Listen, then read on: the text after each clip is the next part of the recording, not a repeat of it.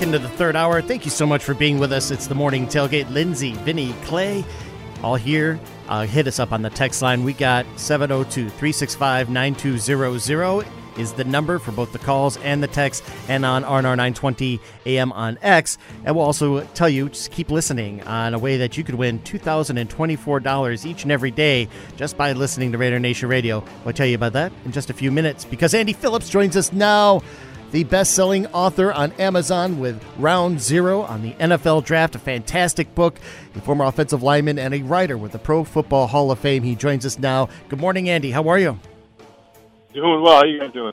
Hey, man. Good. Thank you. I'll tell you what, we're just getting ready, as everyone kind of prepares for the combine, but at the same time, we're kind of looking at certain quarterbacks and asking certain analysts like yourself, like, what do they see in some of the intangibles and tangibles? But you noted something about Jaden Daniels, that, he does certain things by moving defenders off with his eyes. And you noted something that he does even on the pre-snap. What did you notice from Jaden Daniels' tape that is so impressive for you?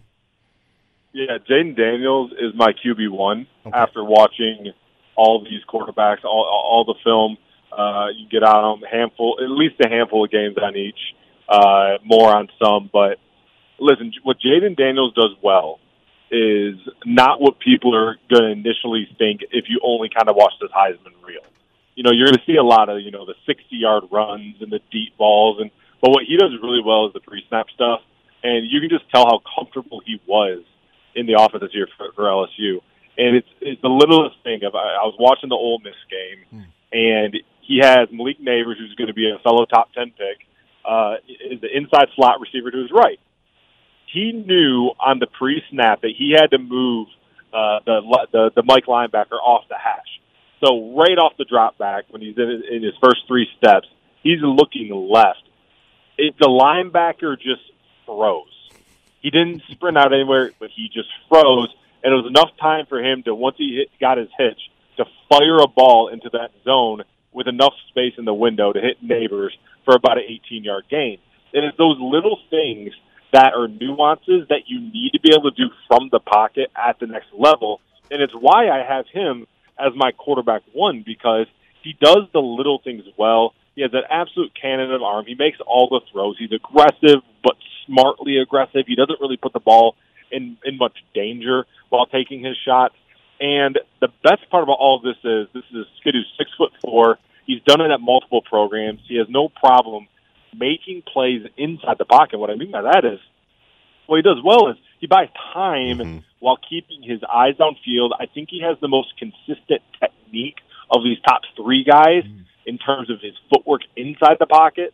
And then when he decides to leave the pocket, he has a burst that is very rare. So I just think when you throw the whole package in, the experience that he has, the nuances inside the pocket, and then obviously the unique ability once he does decide to break free outside the pocket, he's the one who I'm actually most comfortable with if I was taking the first quarterback off the board. Wow. And I love the other two, to Drake May and Caleb Williams.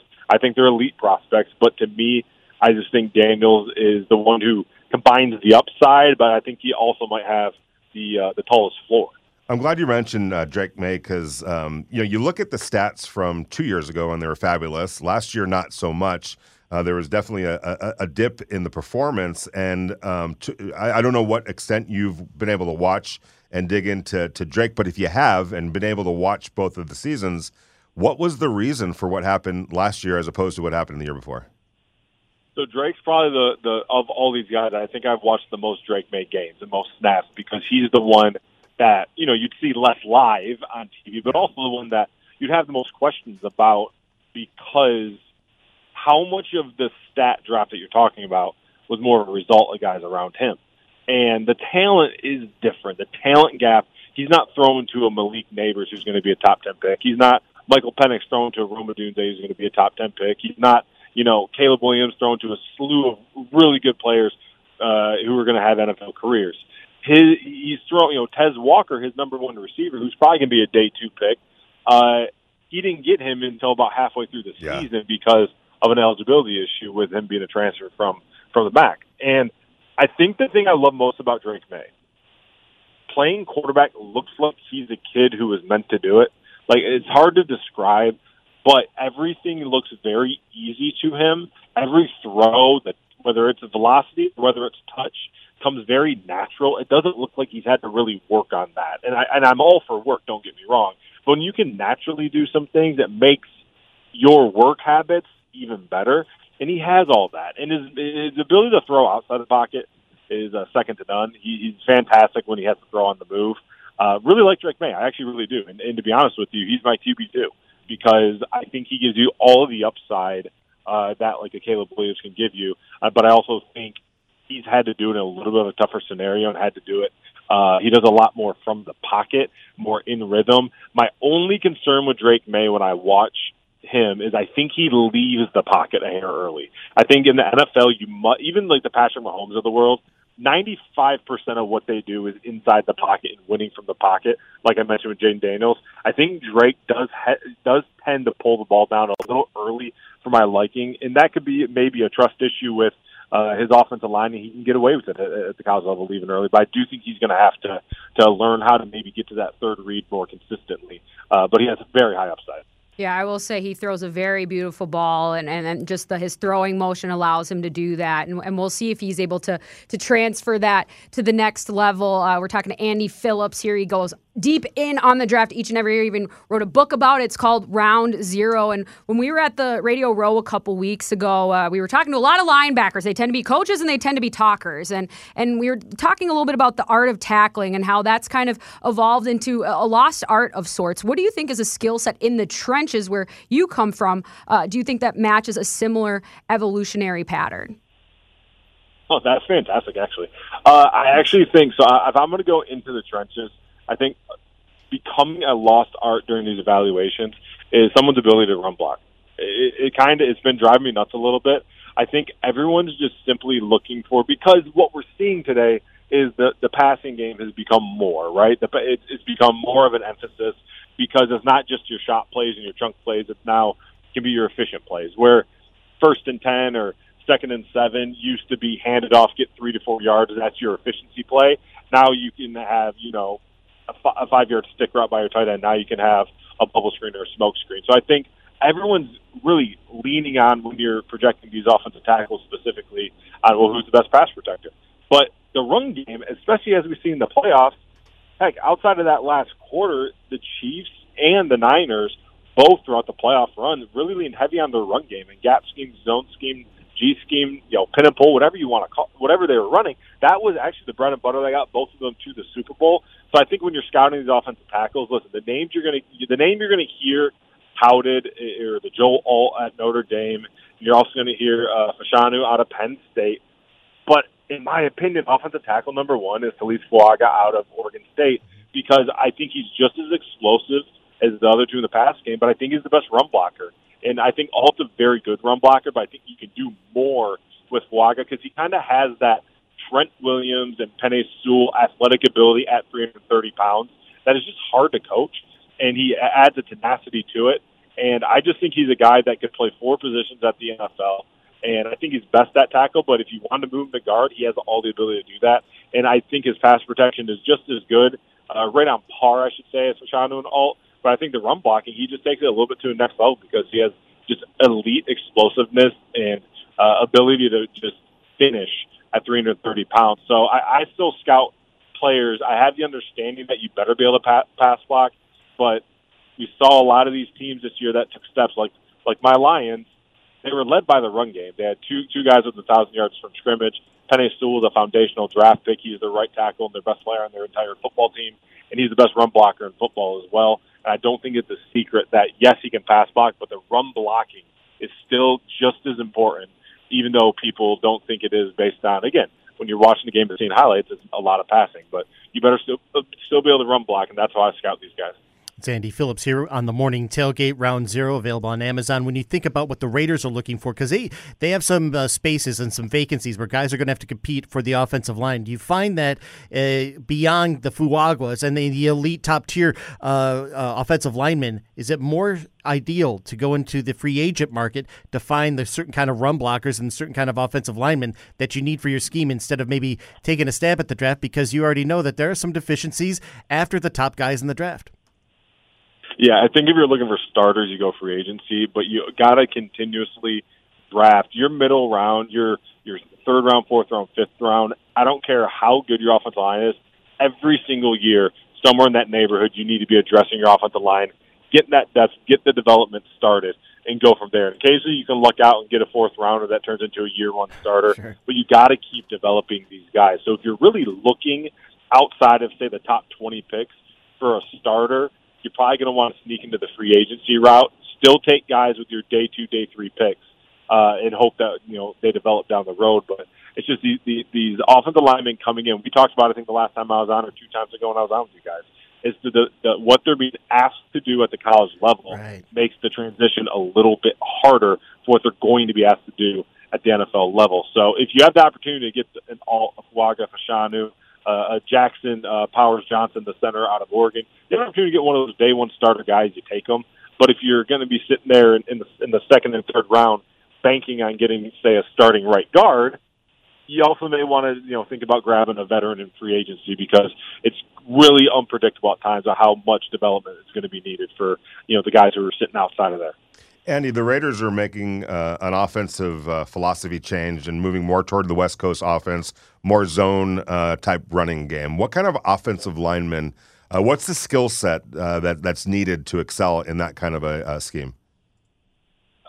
Zone West Coast, you got to have great footwork. It's a footwork thing. I will say the nice part about zone is you can favor athletic ability over pure brute strength. And I give you an example. That's where if you're drafting at an offensive tackle position, there's a J.C. Latham out of Alabama who's just a mass of humanity, about 350 pounds. He probably wouldn't be the top choice to play right tackle in a West Coast zone scheme where the kid out of Washington, Fantanu, I'm drawing a blank on the pronunciation of his name, but he is elite athleticism, kind of reminds me of Dave Bakhtiari for the Green Bay Packers. He'd be more fit for that. So you want guys who are, I'd say you'd favor the athlete over the hulking bulk. But listen, the West Coast is beautiful because it actually is a system that is so unique that it actually allows you to fit it and scheme it to what you have around you. But in an ideal world, you're going to favor a guy who may be a hair more undersized with a little more athleticism because it's all about footwork and angles and working together as a unit rather than just squaring somebody up and seeing who's going to win the Oklahoma drill. Talking to Andy Phillips here, writer for the Pro Football Hall of Fame. He even has a book. Go check it out at all of your book retailers online. And I'm hoping brick and mortar too, Andy, because we can spread this around. But next week, I got to think this is a whole nerve gnashing experience to go every single day. You're getting evaluated, you're getting interviewed. But what had you stressing the most the night before back in the day when it was your turn? Yeah, so it was interesting. Before, I wasn't, I guess, good enough to go to the combine, but the pro day is the exact same thing. We had, representatives from, I want to say 28 or 29 of the 32 teams were at our pro day, and the biggest stressor for me was honestly my weight, because I needed to see my weight start with a 3. I was a guy that, in college I managed to play about, 300 to 305, but my natural, when I was at my best, I was around 294, and so I'm training out in California at Exos. I was 293 to 296 about the whole time, to the point where it was getting hard to keep the weight on. And listen, when you're coming out of the MAC and you're already undersized, the last thing you want them to see is 2 starting that weight. I needed to see 3. I remember staying up until about midnight the night before because I was so worried about my weight. And I ate an entire box of jambalaya or something just to make sure. I'm chugging water the next morning, so I'm holding everything. I had to pee so bad. Sorry to be graphic. I had to pee so bad, but I'm holding it in until we got that weight over with. And when I tell you I was 300.0 on the nose, and I just ran to the bathroom, and then next thing I know, I'm walking out. I'm about 4 guys away on the bench press, so I then had to worry about the next thing. But I wasn't worried because I prepared myself. And, again, weight is something that I could somewhat control, so that worried me. Oh, Andy! Hey, nothing wrong with a little bit of a jambalaya too, by the way. Well, it's going to fill you up. You know what I mean? Because that rice will spread. Oh, yeah. I had some good jambalaya in Mobile, Alabama. I think I talked to you guys about that. Weigh-ins are awful. Oh, yeah. I can't. It's one of the more toxic things that's just a reality of the business and sports in general. And because you're expected to be in certain shapes, right? Of course. And people are going to track those. But it's always fascinating to me, especially with linemen, because we see a lot of guys after they get out of the game, they'll drop a ton of weight. And I'm always curious about how they redefine their relationship with eating and with food. Yeah. It's a challenge. Like Andy, is he back on? Yeah, Andy's back on. Keeping the weight on for offensive linemen is an under reported story. Misery, it's a skill. I gotta think. Yeah.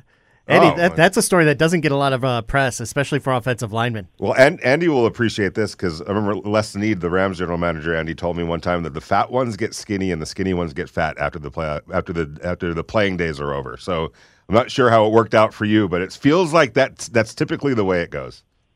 You know what's interesting is it's because you get all these habits. If you're naturally not a big guy, you have all these habits.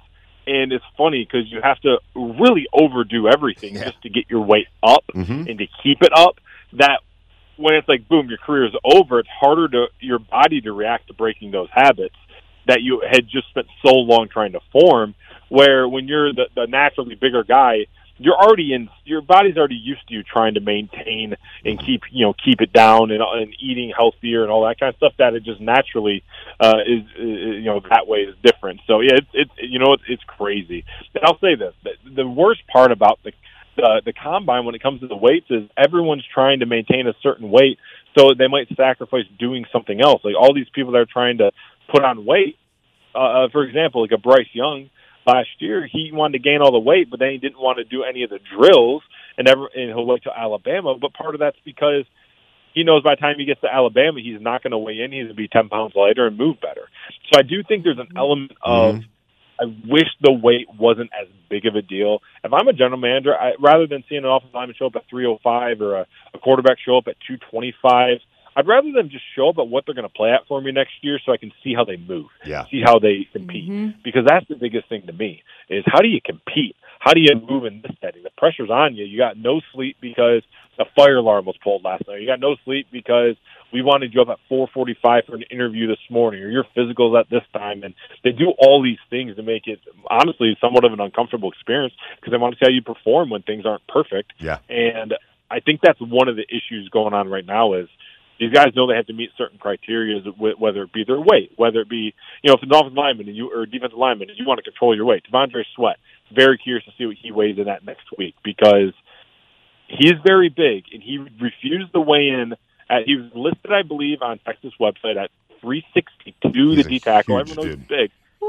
And then he refused to weigh in at the Senior Bowl. So it's like, wait, is this guy really is he 380 right now? Like, why would everyone's already expecting 360? Why? What's going on? Yeah, he's one of those guys that he's probably going to do everything in his power right now to lose a bunch of weight, and then get there, and he's not going to do a bench press. He's not going to do some drills because he's probably going to come in at a lighter number, but probably lost a little bit of his power and what makes him good. So it's the weight thing, I think, ruins a lot of the other opportunities at the combine. Not to go off on a tangent.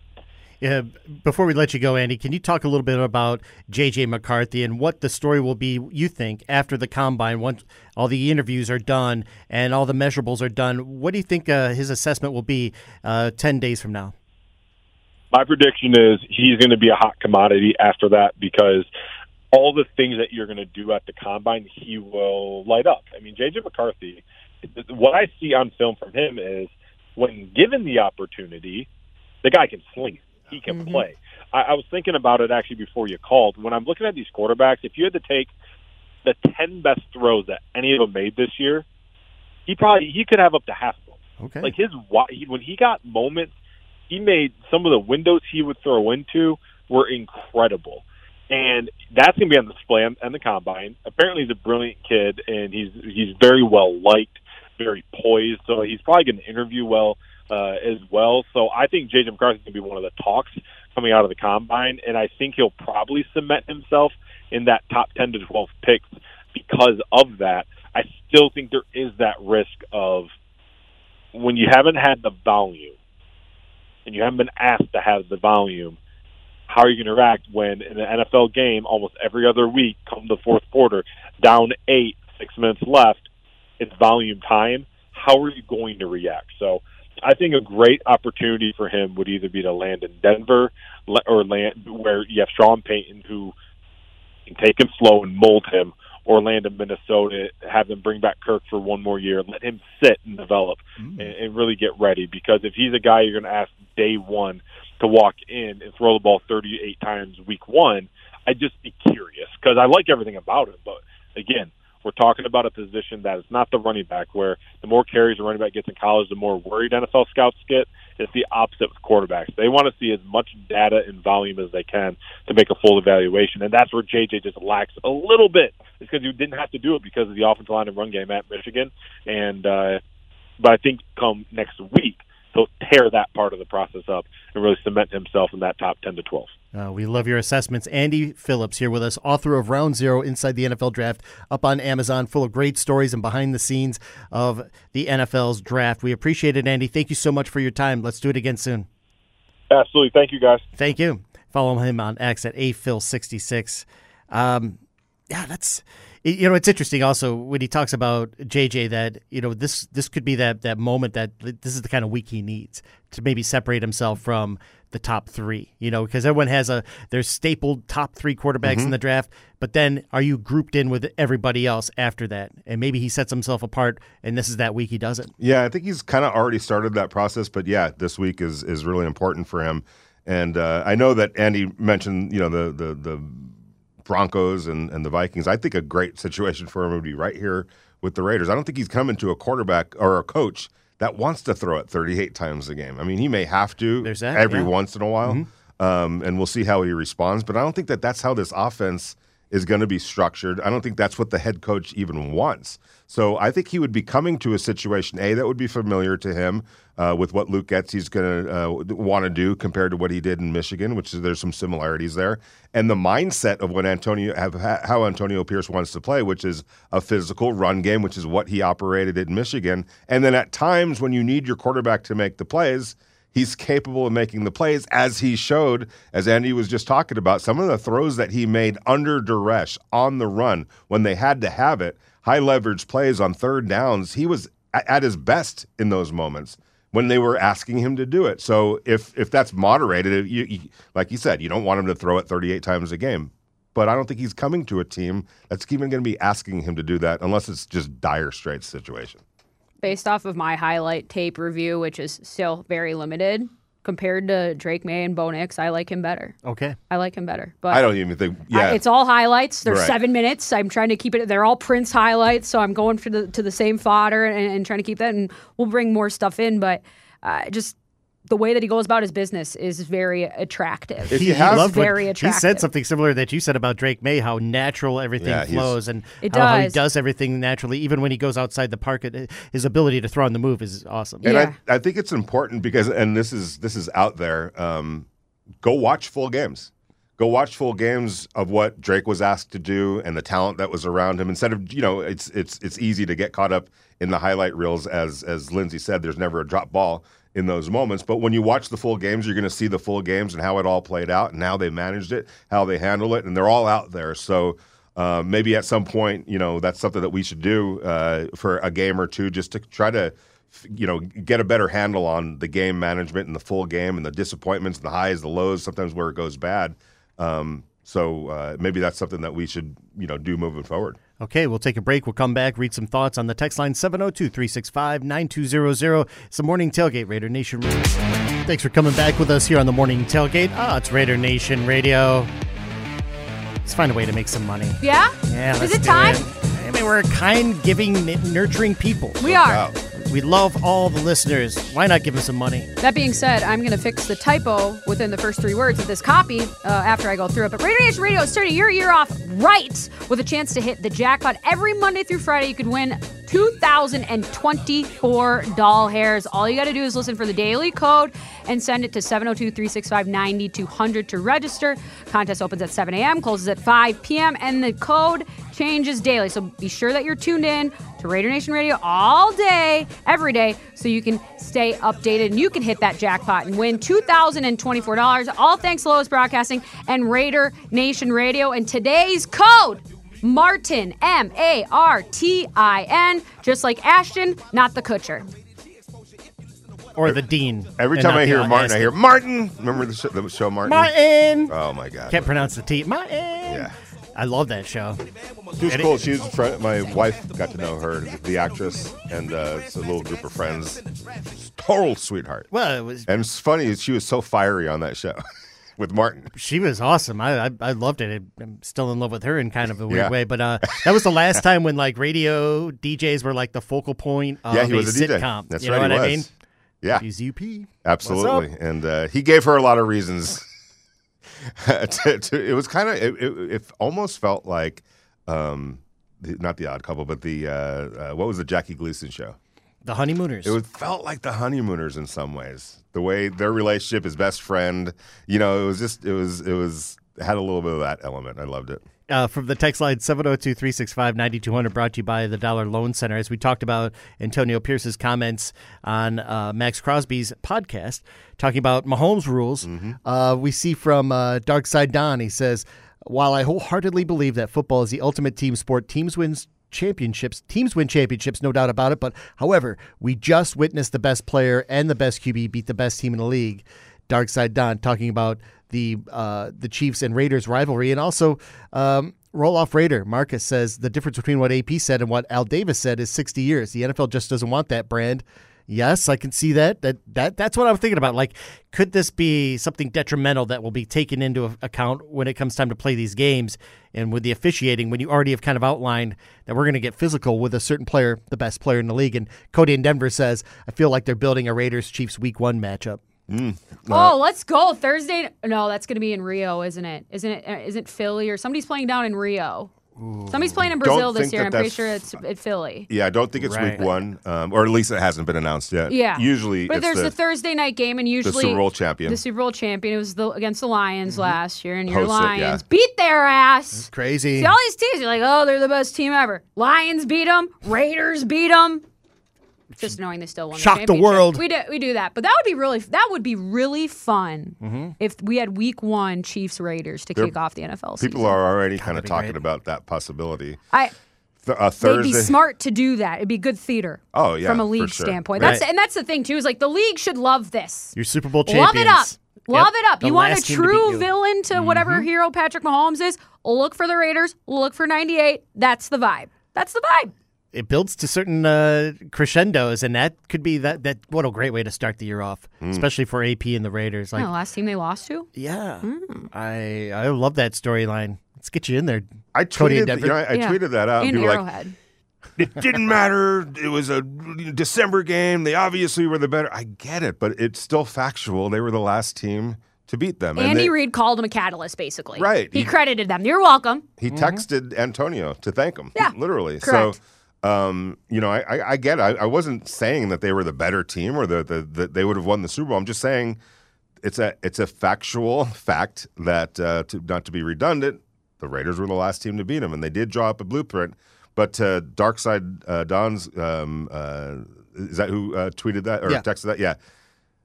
Not only did he beat the best team, quote unquote, in the league in the Super Bowl, he went on the road and beat the MVP candidate or the runner-up MVP on the road, Josh Allen, and the MVP, in Lamar Jackson, both quarterbacks, by the way, on the road. So, Patrick Mahomes is a problem, and you're going to have to deal with them. And I fully agree with Antonio Pierce in that approach, and I don't mind him saying it either, because if there's any sort of value, if there's any kind of possibility of it seeping into Patrick Mahomes' head, hey, by any means necessary, whatever edge you could possibly create for yourself. Do they put up banners in the rafters when there's no roof? Like, because I want the Raiders to be there for the banner ceremony. I want them to take it in. I want them to chew on it. And just, I want the whole circumstance. I want that adversity for them. Yep. I want all of that. I also want them to be pumped up. There's always that you swell with praise because you see the banner and like the first half might go well, but you're totally gassed by the second half. The team that won and they play in that week one, like all the pageantry and stuff and the emotion goes right through your feet. Some of the worst Laker losses, butt whoopings, were on ring night to open the season. Yeah, it was just like it was almost inevitable. If I was a betting man, I could have won a lot of money because you just like you just said, it's just a deflate. Like first of all, by that time, and I was kind of curious about how the Golden Knights were going to handle it, and especially in hockey where you take that thing around everywhere. It's just the trophy. It's celebrated. It's part of your entourage. It's part of your entire off season. Mm-hmm. But there really is. You got to like. Just bury that because it's a whole new journey and it's a whole new endeavor. But you have that one more night with the rings and the banner being hung up, and it's just emotionally draining by that point. Like you just kind of want to get on with the season, but you have that one last ritual, and then there's another team that's just watching the whole thing. Going, we're going to kick these guys' ass right now. It was so funny. Sorry, Clay, when they were raising the banner for the Golden Knights and it came out of a slot machine because obviously. So Vegas. It took so long. It was one of the more awkward. No, they were just raising the banner and it just was the slowest roll. And we got through like a 3.5-minute song and everybody's looking up. You're like, all right. And you could just see the players are change where they're putting their hands and like they don't know what to do with them. They're like, let's get this over with. Right. That ceremony took forever to get going. Yeah. And you're right, the song ran out. Yes. You know, before that's the when banner got raised. That's when you know the coach has no control over that. Because the coach is like, let's get this over with as quickly as possible. This could have been an email. It's like, coach, yeah, exactly. We couldn't have just texted each other. That's when the organization said, coach, go sit over there, do what you gotta feel like you gotta do. Heck, at the Super Bowl, here's a phone background. Once you get on the field, there's like another 15-minute delay. We were talking to Andy Reid about that during the availability. He's like, what do you have your team do?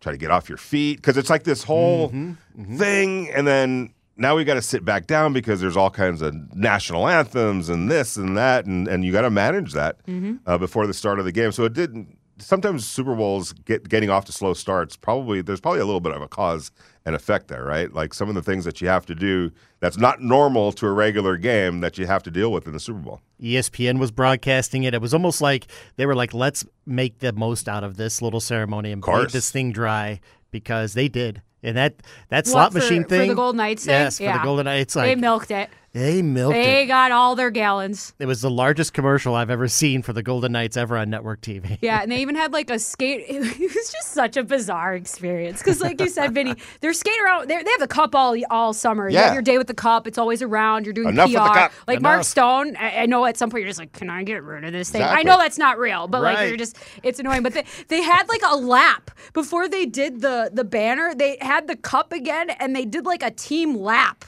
Around with it. I'm just like, this is so weird. And the thing is, it's like forever. It's a stark reminder that now go do it again and start from ground zero. Like when does the season start? October? Yep. You know, the next time you're going to even be touching this potentially is in the summer, which is a long way away. And it just, holy cow, we got to just go do this all over I have again. so many hockey hits to absorb between now and then. Mm-hmm. So many quote unquote meaningless games along the way after you've played for the most important games to now I got to get up every day basically, every other day, whatever it is, and however they do it in hockey. But it's a daunting task, and it's definitely a mental challenge to be able to rev it back up and know that you have to keep revving it up as the playoffs go on. Like you have to take it to another rung with each, playoff series. And the great ones sort of master that. They find another level to get to win when it gets to the finals. And having done that at all the various stops along the way. So shout out to the Golden Knights. I always call them the Kings. The Golden Knights for doing that. We'll see if they can repeat. I remember that ceremony. I was online trying to bet against them because they played the Seattle Kraken. I'm like, the Kraken's just sitting there, like smiling. Golden Knights won 4-1 or something like that. They came out of the gates just flying this year, and so, but now they're still. So were you able to get the bet? Yeah, I got the bet in, but I lost handedly. Yeah. but it's all right. Never bet against Showtime with them. I'll say that. Yeah, that's right. That. They're undefeated when it comes to Showtime. I wonder who are you going to bet on tonight? They're playing the Maple Leafs. Austin Matthews is like so the excited for quickest Austin. to 50-plus goals in like 2 seconds. I'm picking the Leafers probably. I'd like to see the. I hate it. I know, but they got aggressive line. The first line and second line have some hitters on there too, and I like to see them set the tone early. Maybe that plays in part of it. We'll see. No Mark Stone for a while though. That sucks. Stoney. Right. Yeah, he's out. Hey, Raider at T, real quick, I like what you said there, Raider at T. I think Antonio Pierce knew exactly what he was doing when he said that they have a Mahomes rule. Look at how many penalties the Raiders had on Christmas Day. He's going to have everyone playing violent and disciplined.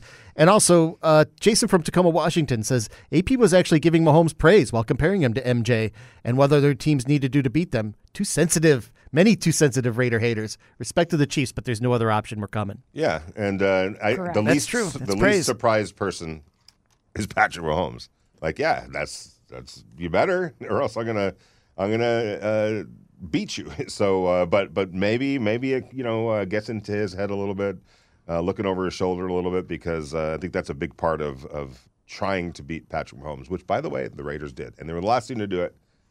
No, it didn't mean anything in the whole scheme of things, but they were truly the last team to beat the Chiefs, and they did it in a way that was pretty convincing. Not being able to score a point, but be able to just still dominate that game. And then they broke off the long run by Zamir to put it away. That was sort of the last stake in the heart, which was interesting. How they stuck with it and they made it pay off. Yeah, Zamir closing that thing out was a thing of beauty. We'll take a break and come back. Vinny, Lindsay, and Clay on the other side. Thanks for being with us here on the Morning Tailgate, Raider Nation Radio. Go up online, find our podcast, lvsportsnetwork.com, as well as our photo gallery page from Radio Row. From the text line 702-365-9200. A lot of great texts today. Thanks, everybody, for bringing those guys in. And it's awesome to see, because we even see, as we talked earlier about, like, what do you do when you're at a restaurant and you don't get exactly what you want, They put in special sauce when you asked specifically no special sauce. Grumpy Az says, yeah, I always send my food back, especially if it's their mistake. Now, if I messed up, I will eat it. Yeah, totally. Yeah, and he goes, but I'm not an ass about it. So I have a question about yesterday. I think I heard you guys talk about Josh Jacobs and why we shouldn't pay him. He has produced, except last year where he got hurt. He still did good, though. But the Raiders did pay Colton Miller and Max Crosby, and that's the only two homegrown talents I can remember. Yet we're always saying the Raiders never have homegrown talents because they have to do better somewhere else. So my question is, at what point do we consider what is a homegrown guy talent that we keep and one that we let go? I think that the Raiders would like to keep Josh Jacobs, but I think that the cost is going to come into play. And knowing Tom Telesco, I think he's super prudent and well thought. I don't think that he's going to deviate from that necessarily. So I think it's going to have to work probably more toward the Raiders number than maybe what Josh Jacobs obviously wants. But the issue is paying running backs that amount of money when you may have a ready-made replacement at a fraction of the cost. And be able to use that money, not pocket it, not save it, not go to in and out across. No, put it towards the team in other areas, offensive line, defensive line. So is the money better spent elsewhere rather than tying it up to a running back, which lately has become kind of a risky business. All right. For Lindsay, for Vinny, I'm Clay. We thank you for listening. lvsportsnetwork.com is our podcast page. You can also find it on Amazon, Audible, and iTunes. Have a great day, everybody. Rich Eisen is next.